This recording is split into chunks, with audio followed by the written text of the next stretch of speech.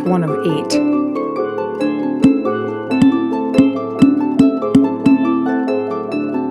Just 8 spirits of the day.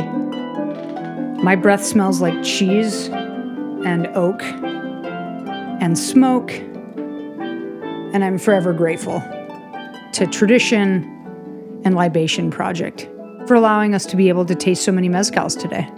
Yeah, that's so incredible. They let us borrow 8.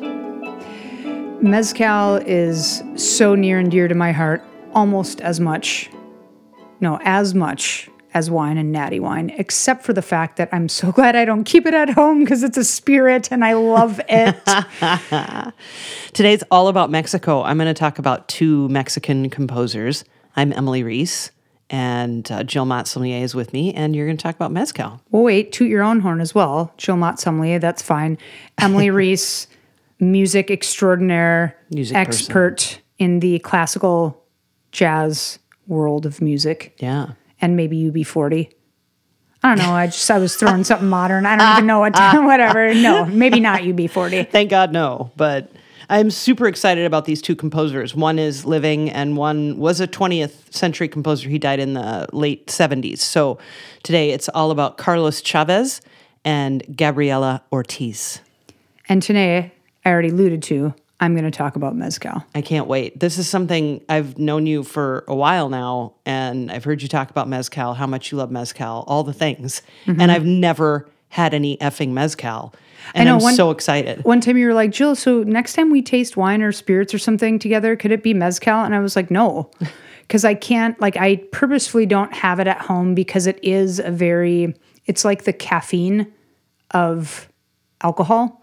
So it gives you energy. It's like one of the few drinks, alcohol is a depressant and it makes you tired or sad or whatever. And this does not do that. It's also, I think it's extremely terroir driven. For me, I love that there's this place called Centro, North Minneapolis. Here. And they have tacos. They have different shades of kind of Mexican inspired food, and they have a mezcal program, and it's a pretty darn great one for being North Midwest, Yeah.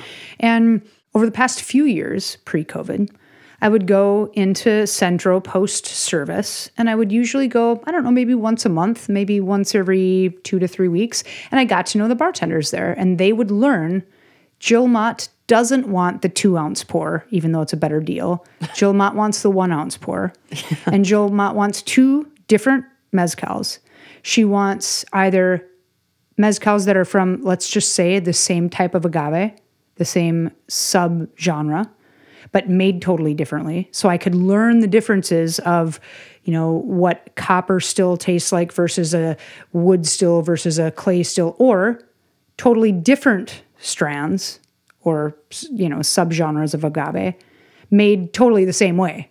And I usually would tell them price doesn't matter. Once in a while I'd be like, okay, we got to keep it under 20 bucks or whatever. Yeah. But and I'm so glad I came to this spirit late in my wine years, because if I came to it early, I would have thwarted wine altogether. Do you think? Well, just at the time that I got into wine in the early 2000s, natural wine wasn't a thing. And so it took about 5 or 6 years for me to get on that bandwagon and learn more about that. Not even that bandwagon, because there wasn't one at the time here. But with mezcal, it's always been about the artisan.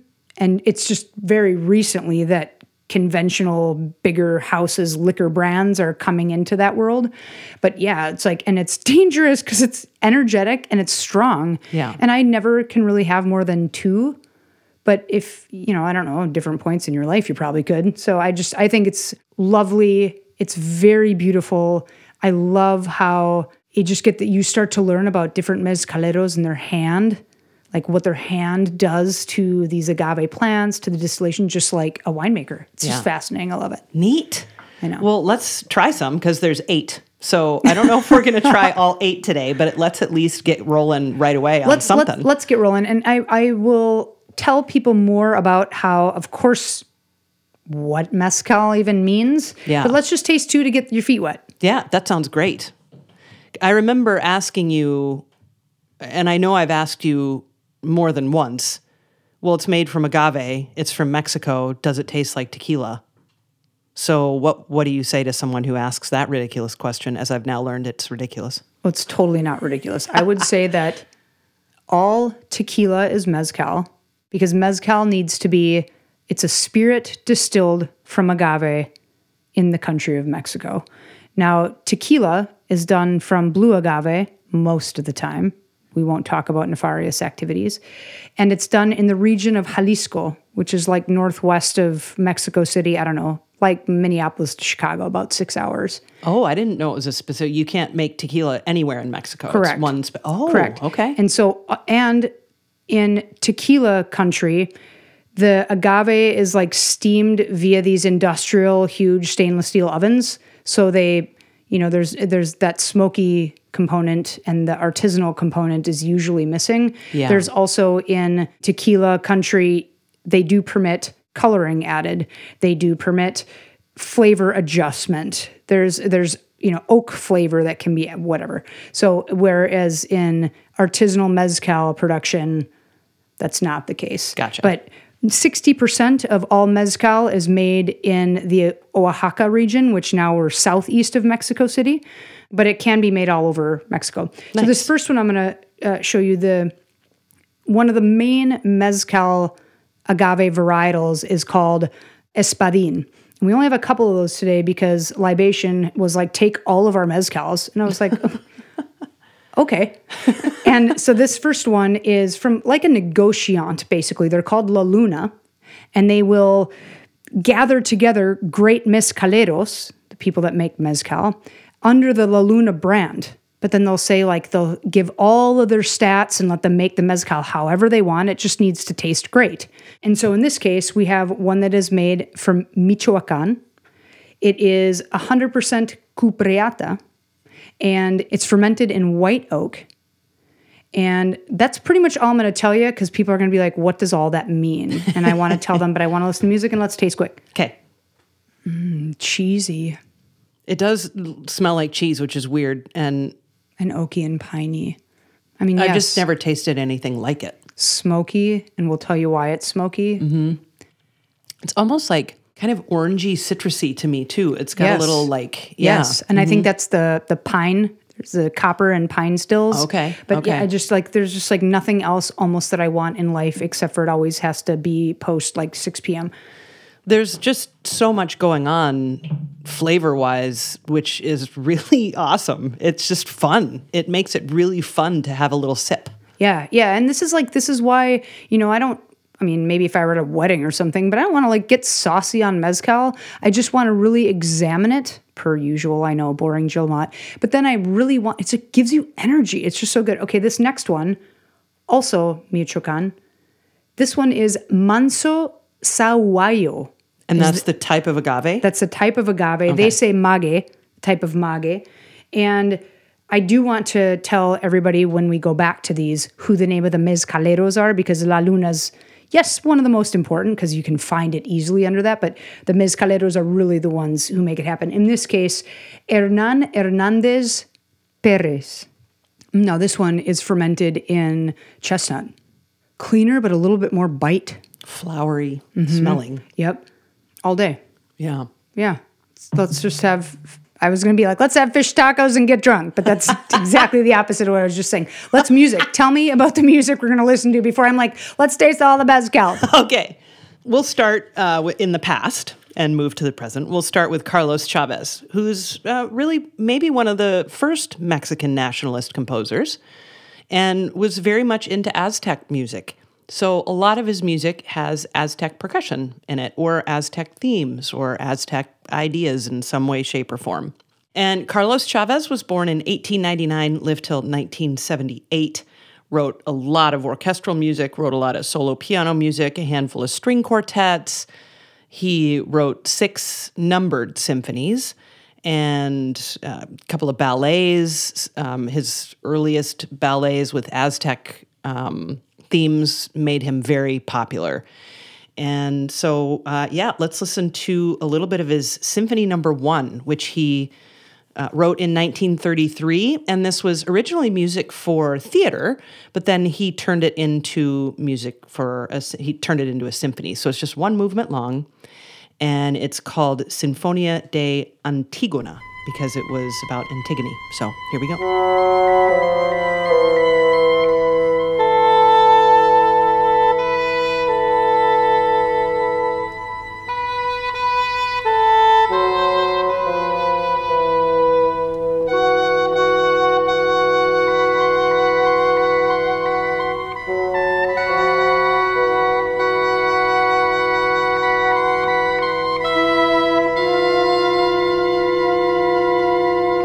What is that that instrument in the background that sounds kind of like a bassoon?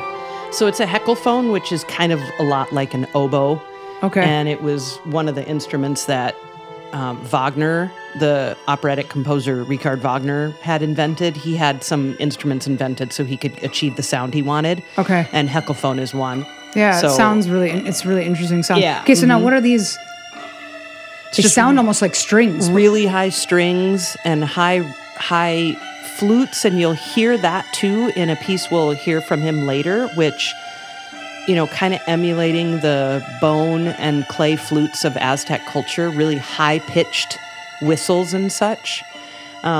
So this symphony, since it was based on a Greek drama, Greek literature, there's weird modes he's using, weird intervals he's using. So you can tell, very 20th century, right? 'Cause Yeah. it's pretty intense.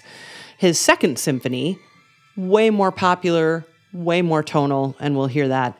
There are actual percussion instruments from Aztec culture. So was this in his first kind of published work, or his first? No, this is just this was just his first published symphony. Okay, symphony. All right. Yep, and it is, as I said, subtitled Sinfonia de Antigona, just because it was based on the Greek Antigone business. So he liked trombone a lot too, by the way. As it's like, Yeah. I loved how, as I was listening to the playlist that you sent me, which I thank you for doing so, how much of it sounded like eerie. A lot of it, because we had talked about Manuel Ponce and like, are we going to include him or not? Or like, you love his music, I love his music. do. So I'm glad that you went, I don't want to say left field, but names that we can really introduce, hopefully, to a lot of listeners that would be interested in expanding their knowledge of Mexican classical music, because Absolutely, because even though Manuel Ponce has more, I think, really achieved a little more broad appeal, Carlos Chavez was just such an important composer to Mexico, and he really was worldly too. He did a lot of travels, and we can talk more about that in the next bit. But yeah, I love the absorption of native Mexican culture into Western classical music, and all of these just amalgams of sounds that come from it are really cool. And we'll see that also in the music of Gabriela Ortiz later too. So, And what's interesting is when you say that these, kind of meshing of cultures, because in reality, that's what all the things are, Yeah, right? exactly. That are artistic. And in this case, we have, something that the word actually even mezcal comes from the Aztec word Nahuatl mezcali, which means like oven baked agave.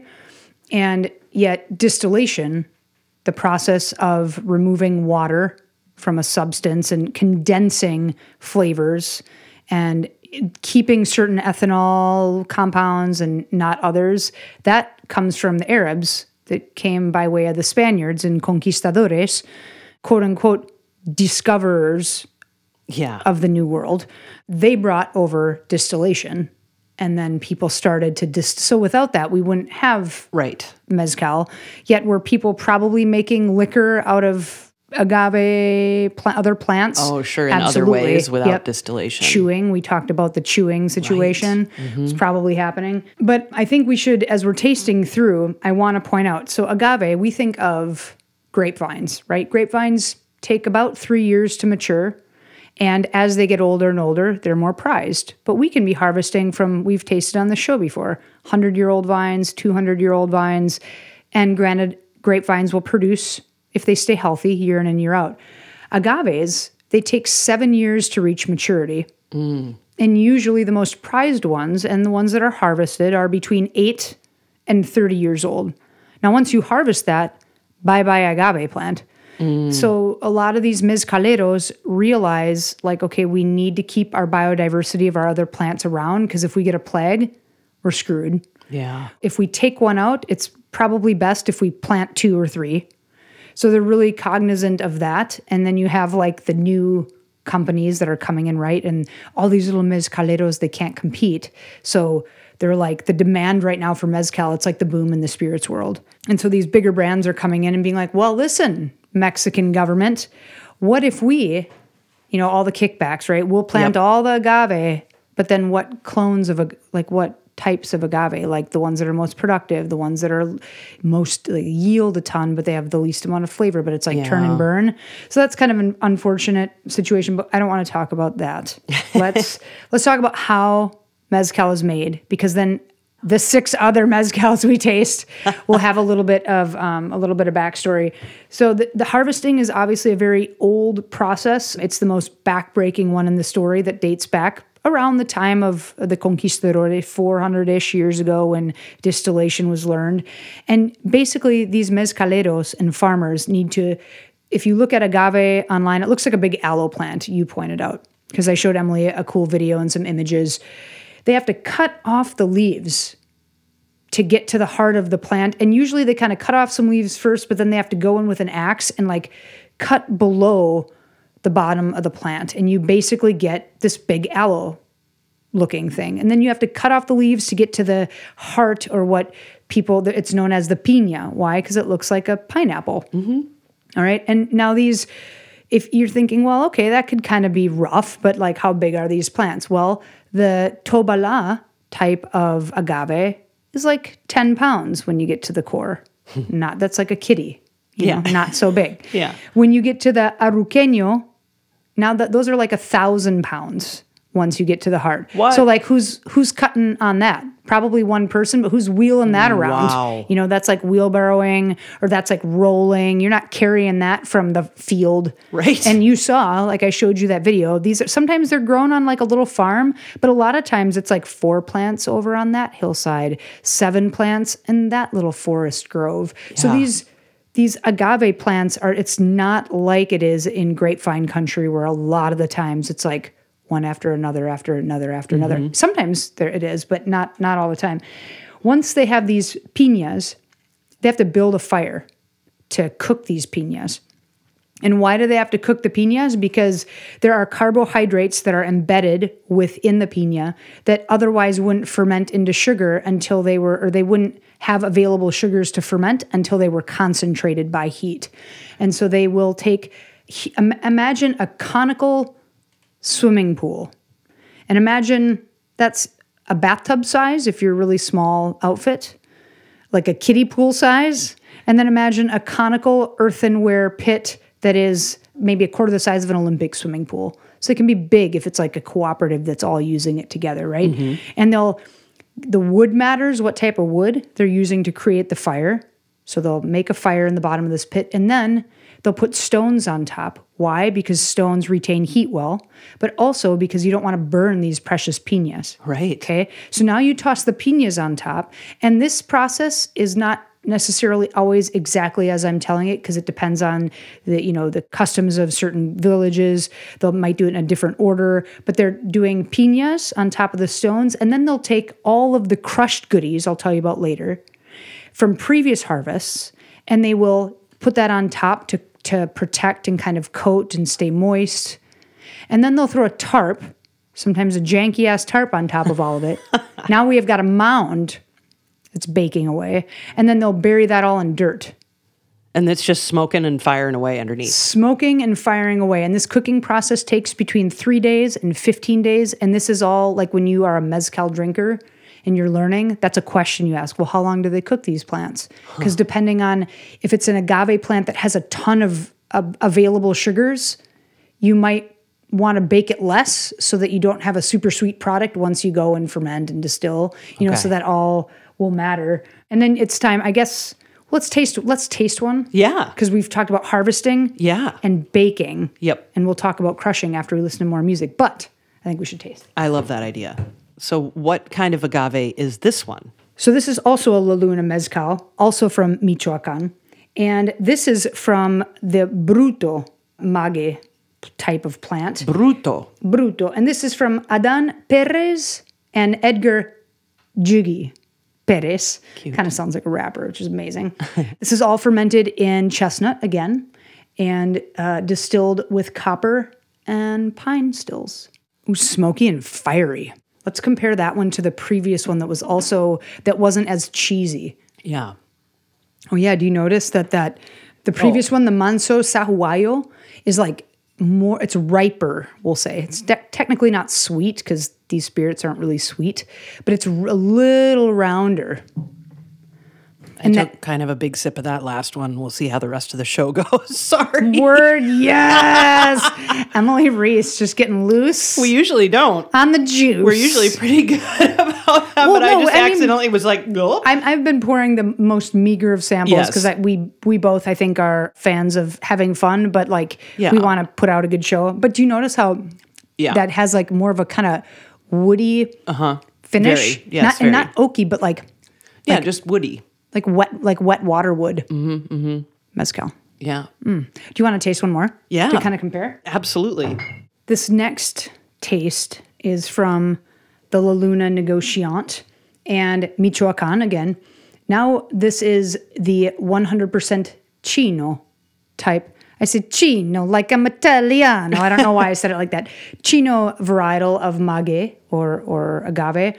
This is all done again in chestnut and copper and pine stills. We're going to get a little different when we get into different producers too of other mezcals. Uminti. Is it? And this is from Patricio Arriaga Peña, which Arriaga, I just want to be like, well, do you have a Basque lineage? Perhaps, but minty, a little like, not with a pejorative, but like chlorine, like there's a cleaning agent, but not bad. Yeah. Like menthol-y kind of. Yeah. So couldn't you see when you get like a little 1 ounce of two things and you're just like very small little sips? And they usually, what's great is at this Bar Centro, they usually when you order, whether it's an ounce or 2 ounces, they give you a little orange wedge and then they give you this like seasoning to they'll rim the glass with something or they'll put, I don't even remember. It's like they'll dip the orange in this like seasoning. And usually if you're in Mexico, it's like chilies and cayenne and stuff and like ants and whatever, and they've obviously anglicized it for the Minnesota market, but I'm always like, don't bother with all that. I don't want any of that. I just want the mezcal straight up in the little things, but they usually have like little glassware. Like I really want to go to Oaxaca to get myself, even though I don't drink it at home. Dumb, but whatever. Which one's your favorite so far? That's a really good question. Maybe the third one. Nice. Why? Bruto. Smell that cupereta and take a little taste. There's only like the smallest drop left, but it tastes like lime right now. Lime cheese, like fake lime. Yeah, I really do like that first one a lot. You know what's so great? Mezcal. Yeah. So good. I honestly, I couldn't even tell you what's my favorite. I like all four that we've tasted so far, but I would definitely need to spend more time tasting them each to really make that determination, given this is my first mezcal, Do you kind of love that after a hard day at service, I'd be like, okay, pour me some thought-provoking spirits, people. Yeah, I mean, it's definitely that. It's definitely thought-provoking because there's so much that happens in each little taste from each. I mean, it's really amazing how different they all are, Yeah, well, I'm rinsing our glasses because we're going to go on to other mezcals, but can we please go on to some awesome music? Yeah, let's listen to a little bit of the Second Symphony by Carlos Chavez. And like I said, he wrote 6 that are numbered. I think there's one that's just called Symphony, maybe from his youth. Okay. So technically 7 symphonies, but 6 of them have numbers. Okay. And so we'll listen to number 2, which is subtitled Sinfonia India, and it's got Aztec percussion in it. And this one is probably maybe his most popular piece. And compared to the first one, as I mentioned, this one is much more tonal, much more consonant, a little more easy listening. To listen to. Yep. Okay. So here we go. This is Sinfonia India by Carlos Chavez, Symphony number 2. He wrote this in 1935 and 36. And we'll listen to a good, solid couple minutes.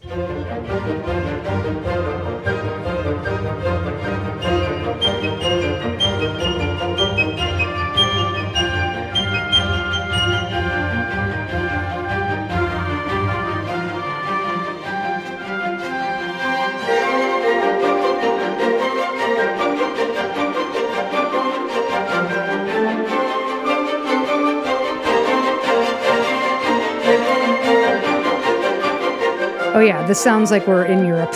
Yeah, yeah. But so are those whistles Aztec whistles? That was a piccolo, Okay. yeah.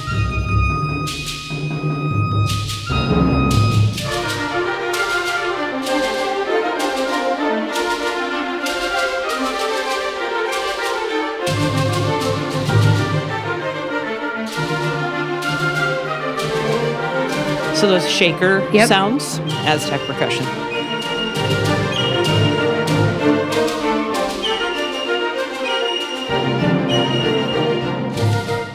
Now, did he embrace Mexican culture? Was he like known for, okay. Yes. I mean, obviously he did musically. I wondered like if this was kind of a late, when we think of like his other compositions pre-symphony perhaps, there are a couple other composers we've talked about that it took them a while to come Yes. around to their, whether it be their Lebanese heritage or whatnot. Yeah. So That's a really good question. I feel like for him, it happened fairly early in Okay. his life, 20s.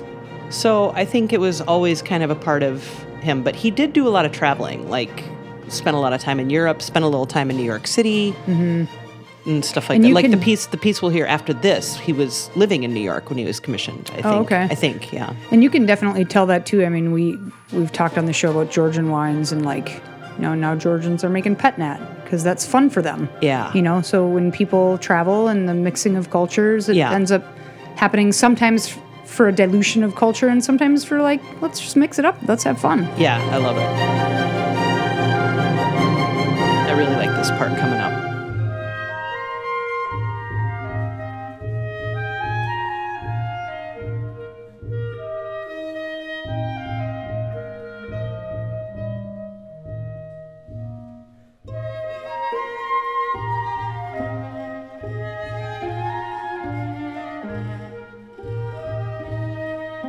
So just a lovely little woodwind section with Yeah. Aztec drum in the back. I mean, just quite a blend, a true Oh, blend. is that the little bass, the little.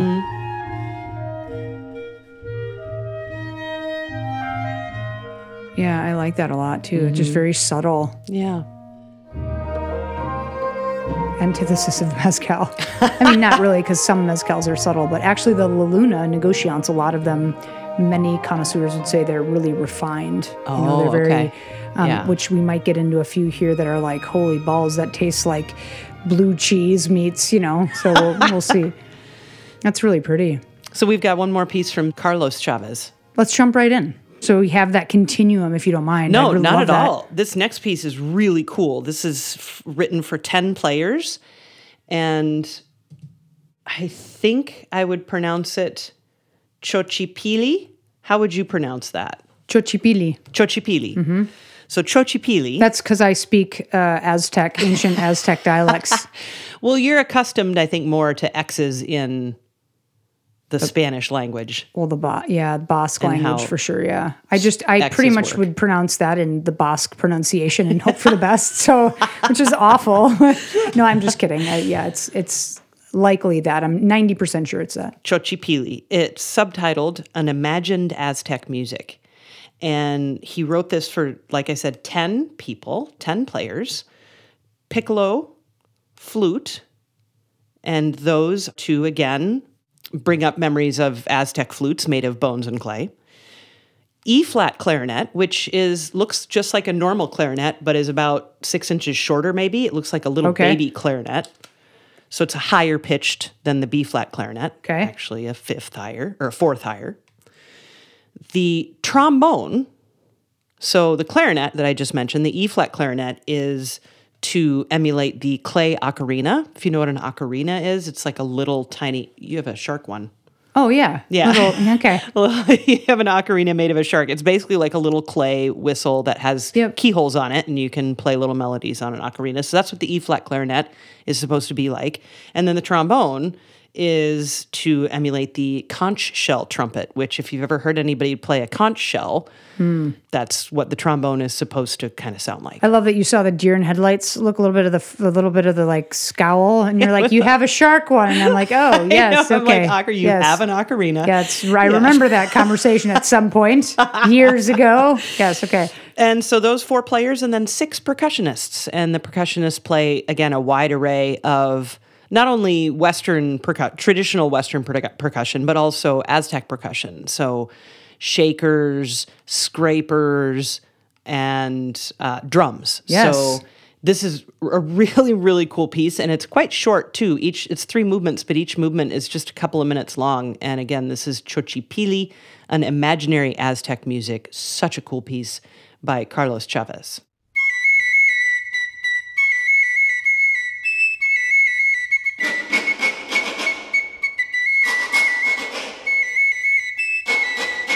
Do you mind that I pour these as I listen? Okay.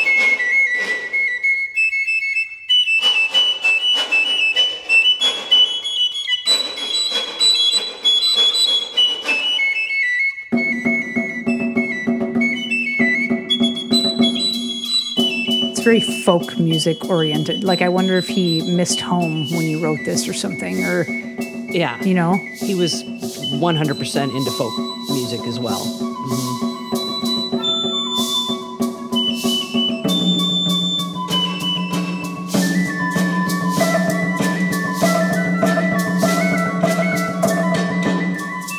And he was a theorist and a musicologist. He was really all the things that you could possibly be. He worked for a newspaper in Mexico City for decades and wrote hundreds of articles for them on music.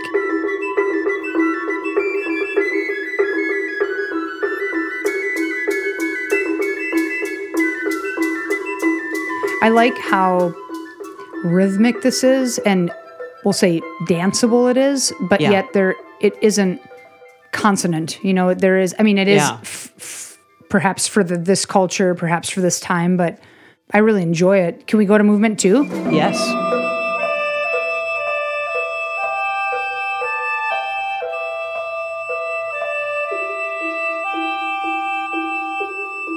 And the trombone, I don't think has played a note yet, but when it comes in, it's pretty great because it just adds this whole different dimension, right? Because I it's can't imagine. a brass instrument, and secondly, a low brass instrument. So it brings this kind of full heartiness to the piece.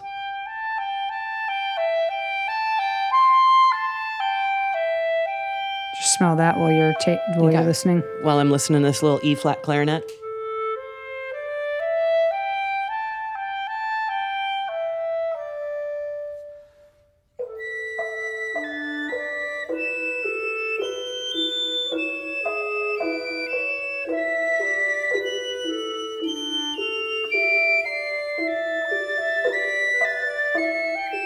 And here we'll go ahead to the 3rd movement so we can get some trombone in there. Ooh, that one is smoky. That's some high quality shit. So these are drums, but they're wooden. Okay. So they're these. They have wooden interesting- tops as well. Yeah, I'll show you Instead a of picture. skin? We'll post a picture. Okay.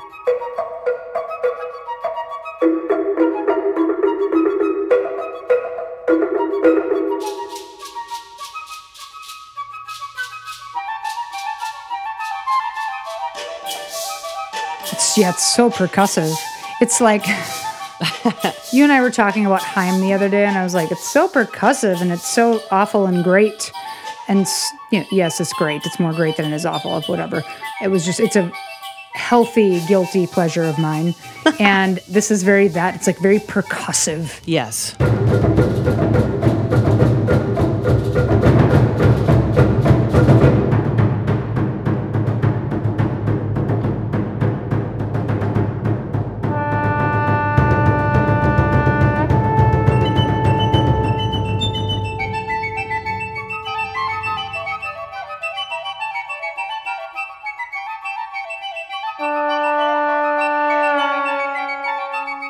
So there you go. I love that. It doesn't. I'm sorry that I'm laughing because it is that whole different dimension that's like. It almost sounds like, all of those percussive instruments do sound like they're greeting a chieftain. Mm-hmm. And then all of a sudden, like an Aztec chieftain, perhaps. And sorry that may come off as like really uneducated. But then we have the horn come in, and that's a very European way. When you imagine it as the conch shell, then that's, yeah. Amazing. So amazing. I loved it. So what are we going to taste next? All right, so next we've harvested the piñas or the agave. We've made them into piñas. We've cooked them. Now we have to crush them. Usually they have to be chopped up into several small pieces in order to be crushed. Because if you think of like, if you're going to grate cheese into a food processor, you don't throw the whole chunk in there. You might carve it up into like 4 or 5 pieces to make it easier on the blade, etc. Right? Same process here. Sometimes they can rest before that for anywhere from hours to months, depending on the local custom. But in most cases of artisanal mezcal, they are, as I showed you, they're crushed and add little water added, but they're crushed into the smallest of like pulp-ish, the sludge basically. And what you have is you have a stone platform, and then perpendicular to that, you have a circular stone wheel. Thank you. That we will call the taona. And usually that is attached to a donkey or a cow or a horse, mule of some sort. And that's pulled around in a circle to effectively crush these small pieces of piña and sort of mash up what is the pulp from the fibrous parts that you want to include, but you don't want to include in the end. You need to release some of that good sludge, right? Once that's all crushed, and now there are definitely industrial crushers. Yeah. For those bigger producers, right? That's now become legalized. But now we need to ferment this goodness. So all this crushed deliciousness is put into what they call a tina. And we've talked about white oak. We've talked about chestnut. That can be clay. It can be stainless steel. It can be plastic frickin' 1-ton little fermenter vats. It's like whatever people have around, whatever they can afford, they'll use. And they'll add water from a local stream, sometimes a well, sometimes a tap. But that sludge needs to incorporate into some kind of liquid because you couldn't ferment that sludge on its own, right? It's a lot like rum in that way, that you need to get it to a liquid sort of. You need to make it like a really low potential alcohol beer. When you take the grains, you don't just add the grains right to the fermenter, right? You add water to soak out that goodness. So you do that here too. And that sludge, all of that together is known as the tepache.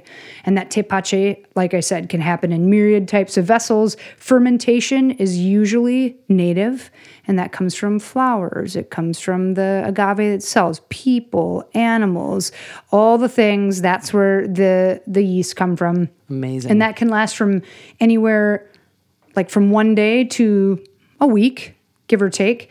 And then we need to distill it. Now we have the sludge that tastes like the agave version of a low alcohol beer. So, however many percent alcohol, 5 to 11%. Yeah.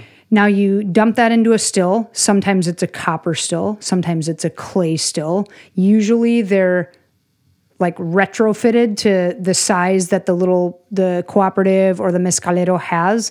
And they tend to be like ones that you can easily take apart and put back together and take apart and put back together. Whereas, that video I showed you, you go to some place in Cognac, that shit's staying that way until it needs to be fixed. That thing is the size of a huge factory, like Costco, freaking huge ass still. And that's just running, maybe not 24/7, but maybe like 24/4. Here in Mezcal country, it doesn't really work like that. They need to be able to take things out, fix things really easily. And usually 2 distillations is the most common, meaning so you put all this sludge in and you might incorporate less or more of the sludge per the water.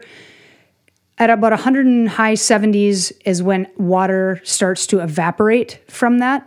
And you'll collect what is all the beautiful esters of this agave plant. And then once that cools, it recondenses. So you're left with like a 37-ish% spirit. Well, then you whip that in the pot still again and distill it again. And that's when we get about 55% spirit. They can be anywhere from 45 to 50+% alcohol. And sometimes they're cut with water. And you're left with this like gorgeous spirit that sometimes they'll age. A lot of producers are doing what they would consider joven because they can sell it quicker, but also because you have this really raw, awesome spirit. So why flavor it with extra oak? You already have all these influences. You have the smoke, you have the whatever. So It's such a gorgeous process. Let's taste. Love it. So this next one, I just showed Emily a picture of. It's called the Respiral Series S. And these are from very artisan maestras or master female distillers. Yes. And so here we have Berta Vasquez. Berta.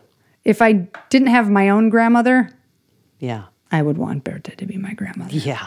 So this is all from the very popular Espadin, which we'll taste this next to another Espadin in a second. And But that's this, the agave type. it is right? the agave Okay, type. just Now making sure I understand. Yep, yeah, you totally do. And here on the label, it's awesome. It tells us the altitude. Oh, neat. It tells us these are 8 to 9 year old plants. 5 days in a conical. All it says is 5 days conical block oak fired. That's the oven. Distillation, double distilled copper alambique. And it was distilled in 2019. I'm smelling it and I'm like, yes, Berta. Yes. Fiery. Holy shit, it's so fiery. It's so amazing. It doesn't even say how much alcohol this effing thing has in here, which is kind of awesome. Oh, yeah, it does. 46.4%. Do you Ooh, that notice? one's got some heat to it, like Totally almost does. like spicy. Yeah. Yep. Almost Yeah. like chili-like heat, like cayenne or Yeah, something. yeah. Now, do you get that?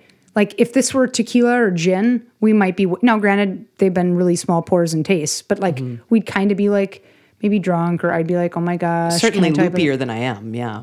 Don't you just feel like you want to go run? Well, I mean, that's one of the reasons why tequila, it just makes you happy. It's just so much happier than whiskey makes people mad and tequila makes people happy. And clearly it's got to be the agave because mezcal, same kind of thing. Well, yeah, and I think tequila and mezcal are so different because tequila is so sure. polished. Yeah. And there's obviously, like mezcal, there's the line, right, of like artisanal down to the industrial and every shade in between. But the quantity of quality mezcal producers is so much, like, I won't mention names, but there's such expensive tequila out there that's Yeah. made so shitty Yeah. that you're like, you can't believe where all that money's going into some dude's pocket, right? Yep. Whereas like, at least in this way, we know it's going to, the importer and the distributor, but also too, in this case, Reina Sanchez. Yeah. This is 46% alcohol. This is from the Mague type Tepestate, Okay. 15 to 20-year-old plants. Wow. And it says oven, 15 days, conical, oak-fired. The mill, machete and axe. Mill, machete and axe. So that means Machete like machete? yeah, so that means maybe that there is no taona, that it's all chopped up. Oh, wow. So Via they the didn't use machete a and the donkey axe? with a concrete wheel. They Perhaps maybe- not, yeah. And when I say it, machete and axe, that's maybe one of the reasons why it's not so potently flavored, because it hasn't been like pulped like it would be with a taona. And then Yeah. there are only 200 liters of this in existence for the world, Whoa. and distilled in April 2016. Let me show you the difference between Tepestate and Espadin. Yeah, we'll have these pictures up on our Patreon page. Whoa! And so this is Raina. This is Reina Sanchez. This is the one that I kind of just want to take her out dancing. Perfumed and leather-like. Whoa. Yeah, this smells like you just walked into a haberdashery or something. Just wait till you taste it. It doesn't have bite at all. It's quite refined in that way, but then it's got this like leathery quality. yeah. You know what I mean? Oh, yeah. So good. Oh, yeah. I know, right? Now, Ooh. so imagine that with a fish taco. That one Getting might that. be my favorite so far, honestly. Okay, well, next we're going to taste Punta Agave. This is 100% from the area around Oaxaca, done on a copper still, the Taona situation. Very traditional, a cooperative effort of sorts. We got a few different mezcaleros adding to this great goodness. And to me, this is like really value. There's a producer out there called Banez, delicious, easy drinking, smoky mezcal. That's sort of gone into a little bit of a like, they make a lot of mezcal. This is very fairly priced, and this is sort of like your, what we would call everyday mezcal. And you'll note that softer palate. That's for someone that maybe, I don't know, you can afford it or not, but like you're keeping mezcal in the house for every day. It smells like a new car. Yeah. So taste that. It's beautiful. It's just soft. It's just really easy. It's like an easy, nice Beaujolais Village, Now taste Bertha's Espadin. Just a Mind blown. completely different, whole different program going on in this one. Mind blown. Yeah. Okay. Let me taste Raina's again. I almost was like, can I short stop you? But then I was like, I've never said that with mezcal before. You start to, once you get past that smoke, you start to like fixate on, my guess is these soils are also sandy. I think Tepescate like is a kind of a high yielder. So you can tell it's like, you can get high bricks. So you can tell it's kind of maybe dilute in that way. That could be because of that. I'm not sure. Once you get beyond the force of like alcohol and the smoke, you can really start to fixate on things in a way that's pretty quick. And if you taste it enough and you're, not drinking too much, you can really start to hone in on why things are the way that I couldn't imagine hanging out with mezcaleros because I can't imagine sitting and drinking like 7 of these and just like getting it. That's because Well, I could do that and you can just listen. you probably could, and you'd probably be somewhat like, coherent. Yeah. Whereas I would after 3 be like, oh my God, I want to live in Oaxaca and like make chocolate and mezcal and all the things. But whoa, let's music and let's taste one more. Yeah. Well, you can live in Oaxaca. I want to live in Tlacotalpan. That's where I want to live. All right. That is in the Veracruz region of Mexico, on the Gulf of Mexico. And there's a river that goes through that town called the Papaloapan River. And Papaloapan comes from a word from the Aztec language, Nahuatl. So Papaloapan means butterfly river. And this next composer, Gabriela Ortiz, born 1964, wrote a piece that she called Rio de las Mariposas, which is, in Spanish, River of Butterflies or Butterfly River. So this piece is so great. I love this piece so much because it is for 2 harps and steel pan. So steel drums, right? And what a crazy, crazy combination. And it's such a beautiful sound. And let's just listen to a little bit of this and then we'll talk about it.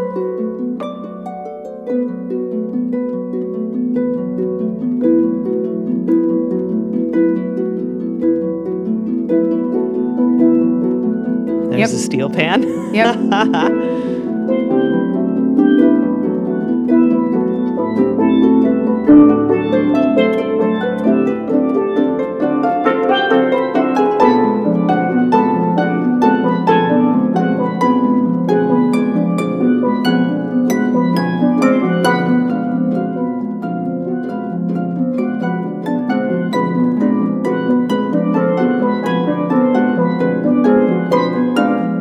So Gabriela Ortiz was born to musical parents. Her parents started a folk music band in Mexico that was really famous in the 60s and 70s called La Folkloristas.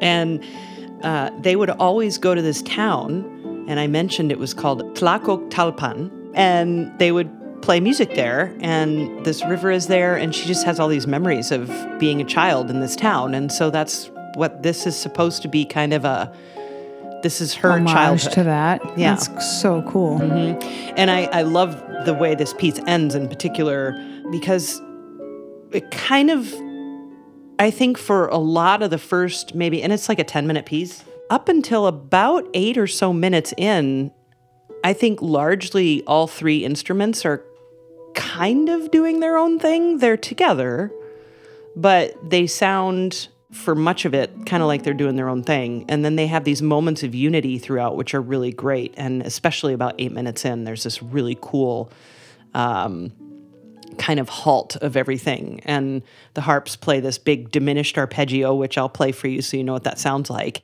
And then there's, again, just this unity of purpose that's really impactful after everything you've heard leading up to it. So let's listen to a little bit more, and then I'll skip ahead to that spot. Yeah, please.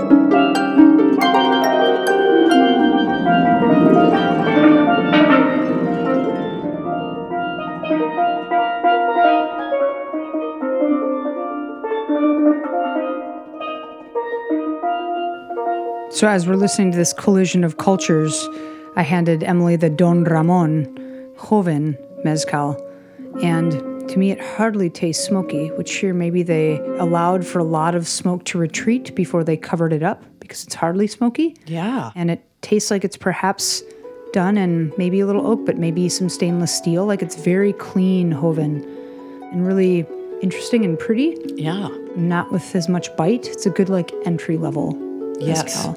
Yeah, it's you know how some alcohol really gives you that heat in your throat, and for me sometimes it can almost elicit momentary heartburn. Yeah. And not, I don't know what that is and why that is, but this does not do that to me. It's very mild and easy drinking. And maybe as we're listening to this kind of sounds like, I guess I don't want to say easy listening because it's not like elevator music in the least, but it's very kind of nice to have on. You can contemplate the world.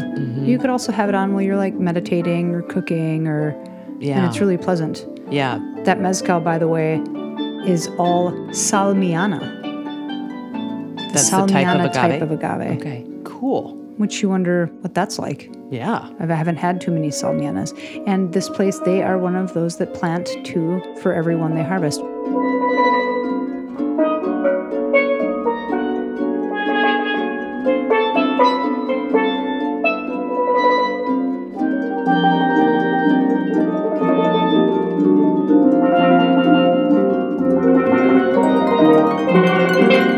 So let's go ahead and skip ahead to right around the 8-minute mark in this particular recording. Okay. Which you'll find our playlist on our Patreon page.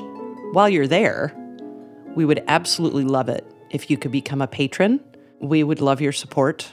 This is a lot of time and effort on our parts, which we love to do.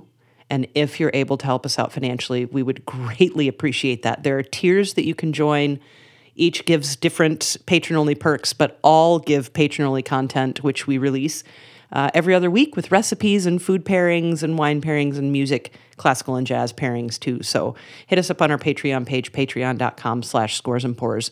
And of course, if you can't become a patron right now, totally cool. That's why we offer this for free, because we want people to learn, and we love to learn about new things, and we think that you do too. So yeah, check us out. Nice for slipping that in the easy listening portion. Just everybody's like, yes, of course I can donate money to you. That said, as well, we are on Instagram at Scores and Pours. So check us out there. DM us with any show ideas you may have. If you have any comments, feedback, what have you. And there's also, Emily mentioned, patreon.com/Scores and Pours. You can also buy some extra merch if you are so inclined.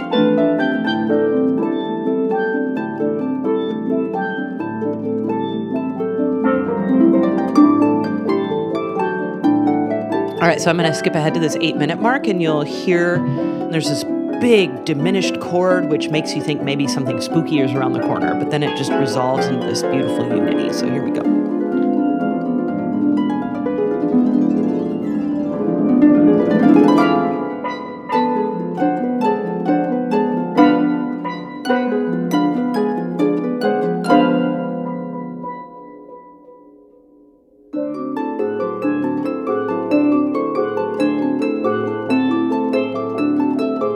Yes. Yeah.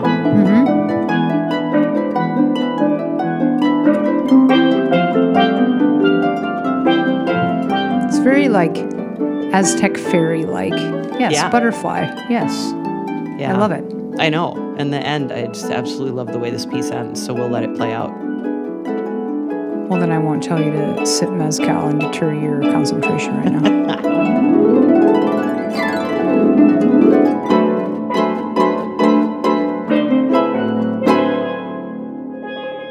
So that's Rio de las Mariposas by Gabriela Ortiz. And there's a really neat video of her talking about this piece, thanks to the Ojai Music Festival from Ojai, California. They've been around since the late 40s. Of course, they couldn't do their festival in 2020 because of coronavirus. Is this OJAI? OJAI. Okay. Yep. Ojai Festival, fantastic, absolutely fantastic classical music festival that happens every year. It's usually in June over 4 days. This year they're doing it in September so that everything can be in person. And Gabriela Ortiz is one of the resident composers for the series. So they have done, there's an interview with her up online, and she's talking about a couple of her other pieces. But that's how I learned so much about this piece, was thanks to the Ojai Festival's series that they put up on YouTube. Other great composers that are going to be a part of that series this year, Timo Andres and Rhiannon Giddens. She's an amazing banjo player, and she's going to be a part of the series. It's an absolutely amazing classical music festival. If you're going to be in California in September, that's one of the cool ones to go see for sure. They always produce really amazing, and they'll have a lot of chamber music, so a lot of quartets, duos, things along those lines. But then they also do bring in chamber orchestras and do more orchestral pieces in that way too. So it's a really, really cool festival. So anyway, that's how I learned so much about that, because living composers, sometimes it can be difficult to learn about the music if there's not this 700-year performance history or something like that. So I was really grateful for that. And but we've got more music from her that we can listen to momentarily if you want. Yeah, I'd love that, because there's one that I think really highlights the mysticism that is a lot of, like, the Mexican culture, I think, is really hard to even call it the Mexican culture, because there's just so many villages, so many what we would consider obviously like political boundary states, but that have such a completely different identity. It's sort of like saying the United States. Yeah. Well, everybody doesn't agree on everything to such an extent that we should probably be little nation states. And, like you think of Louisiana versus Minnesota. Why are we the United States? Yeah. And I think Mexico's the same way. I have only been there a few times, and every region is so different and unique, and the flavors are that way as well, Mm-hmm. So I imagine the music is too, and I think that there is that mysticism in the next piece that we're going to listen to. Sweet. That I really think keeps you wondering. Yeah. I will say I could have gone way more in depth with the types of agave or maguey that we're tasting today, and what they look like, what kind of soils they grow in, the altitude they grow in, what we would consider best, at least for the examples that we have now and available here in the United States. But they're more precise fermentation times and cooking times, but that I think is for Mexico part 2, because there really is, mezcal is extremely, I don't want to say precise because that's not it, but it's really intricate to the village, to the specific mezcalero.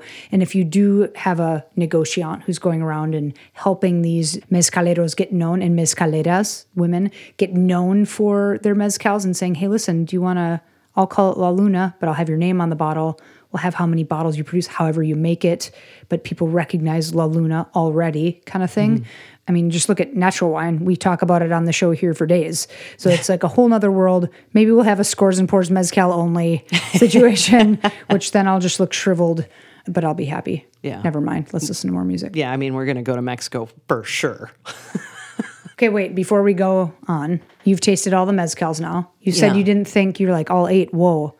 Now you easily have gone through all 8. Yeah. What do you think? Which one is perhaps your favorite? I think I can't say favorites, but I can say like top 3.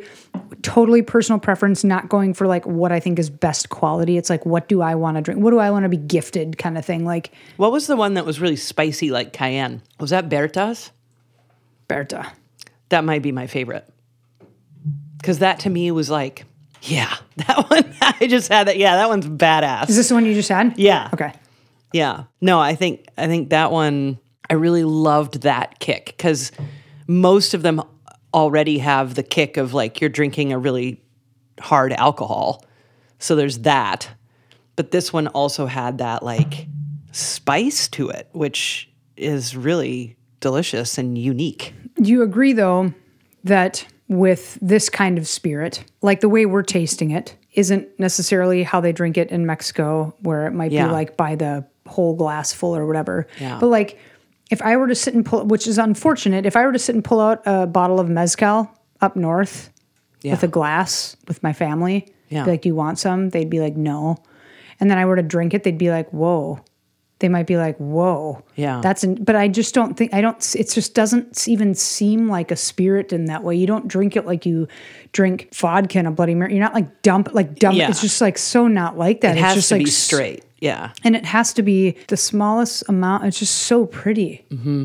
Yeah. I'm glad you think so, because it is a little bit rough and tumble to get your head around. And like, I think the Cupreata, I love that shit. Yeah, the very first one I loved as well. Yeah. I mean, smell it. Yeah. It just smells like fucking cheesy. Like, yeah, that's what's weird about that first one. It definitely doesn't smell. It smells. Yeah, the cheese thing really throws me off, but it doesn't. It's so good though. Yeah, I think Berta. Wow, that almost. Yeah, I can really taste that citrus in that one too. Mm-hmm. I think what is it? The Cupreata. The Cupreata, I can really taste that citrus in there that I don't taste as much in Berta's. I like Berta. I like the La Luna, the Cupreata a lot. I think those are my two favorites, with a third very close favorite being Reina Sanchez. Yeah. I mean, they're just getting it. Yeah. I love that. I love that, they're really, it's not just this, women playing in a man's world. Yeah. But they do have a singularity that's really unique, Yes. really chiseled, Individual. textured. Yep. And I like the Punta Agave because it's just so easy and suave and nice. That'd be a great, like, you don't think you like mezcal? Here you go. Yep. People just like dig it and love it. For sure. Let's get eerie and terroir-ish. Yeah, let's listen to a little bit more Gabriela Ortiz. Yes. I'm just going to put the headphones on. Can you turn it up a little bit, Emily Reese? And I'm going to put my nose in the glass and imagine things.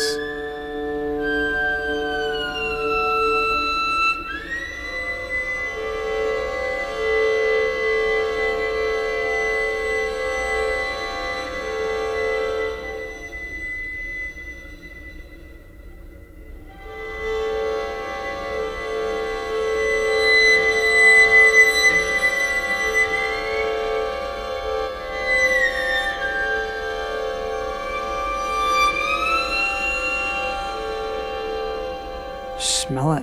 It just smells so good.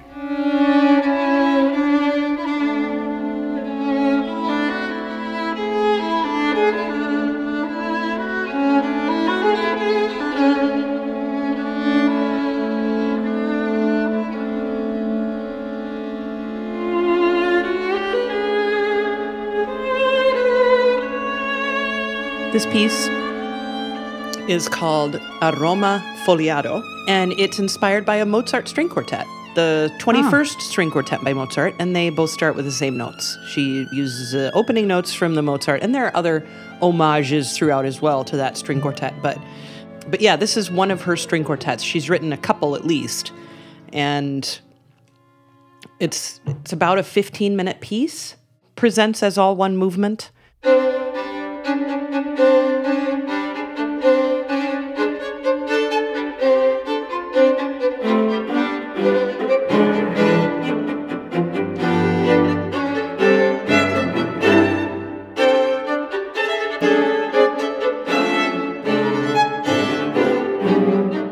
One of my favorite things about her music are these, and it happened. I spoke of it again in the Rio de las Mariposas, is these unifying moments that, whether they're angsty unifying moments or tender moments, there are these unity times that are just, I absolutely really appreciate in her music a lot. Well, this would be a great place to say to the makers of amazing Mexican music, I mean, it's just too many to count. Thank you for highlighting a few of those today. To Libation Project and to Traditions, Wines and Spirits, thanks for donating a lot of awesome mezcal to the cause today. Yes. We couldn't do this show without you. And to Scores and Pours. To Scores and Pours. This is like individuals in a glass, which is amazing to me. Let's be honest, to Berta. To Berta.